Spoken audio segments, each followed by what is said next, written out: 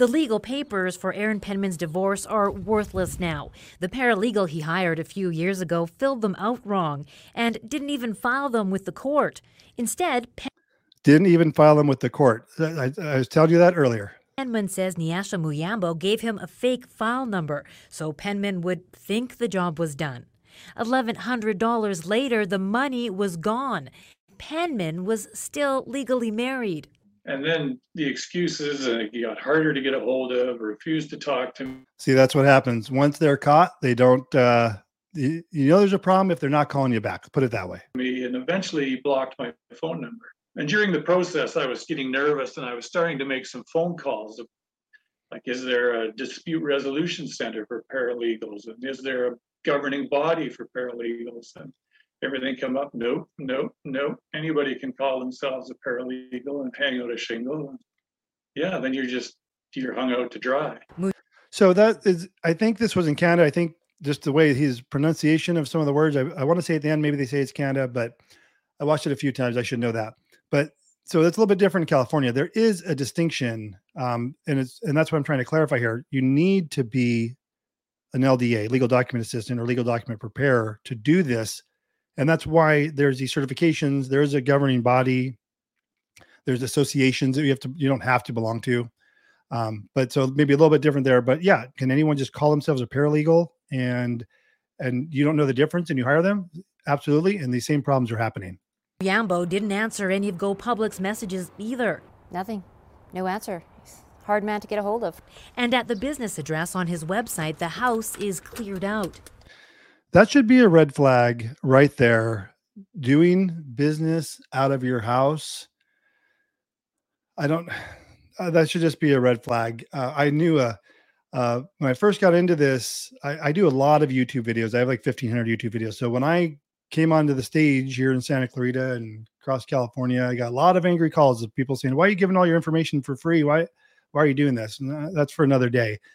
But I had an office and, locally and so forth, and people would come in, but this guy said that he would not go to, he wouldn't have people come to his house. He would go to their house. He told me stories about being bitten by dogs and his houses being nasty and all that. And you got to start, somewhere.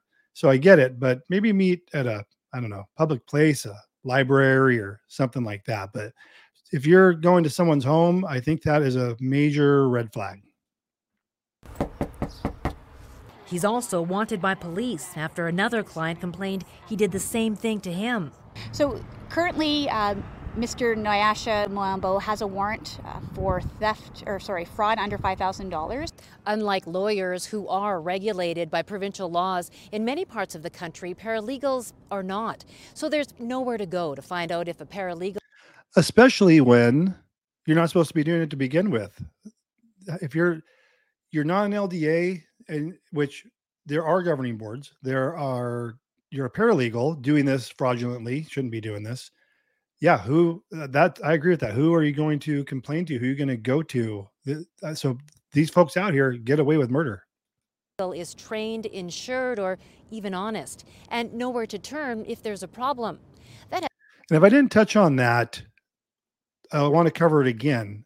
A paralegal, again, who shouldn't be doing this, aren't going to have the certifications, the training experience required to get the certification. That's probably why a lot of people don't do this, or get the licensing or registration, as it's called, because it is a lot. And there is every 2 years training, 20 units that you have to take and go down to the county and get re-registered and prove that you've done that. And you have to have a bond. So if there is something that goes wrong and you get sued, that's covered. So as a paralegal, there's really no recourse whatsoever. As paralegals in some provinces asking to be regulated, worry that the reputation of the entire profession is suffering because of a problem few. Literally anybody can walk out their door at any time and say, oh, I'm a paralegal and I can help you with your legal problem.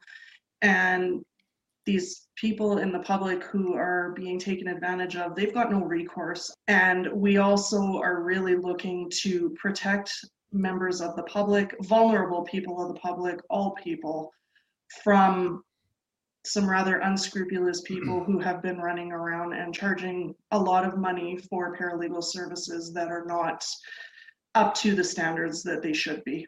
Some provinces, like Manitoba and Saskatchewan, are looking at regulating.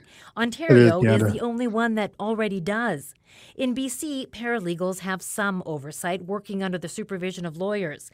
But Alberta's government, where Muyambo was last operating, is dead set against new rules. That's disappointing to Penman. I suppose 99% of the paralegals are operating in good faith and trying to get the job done. And it's just there's a few people out there who are scamming.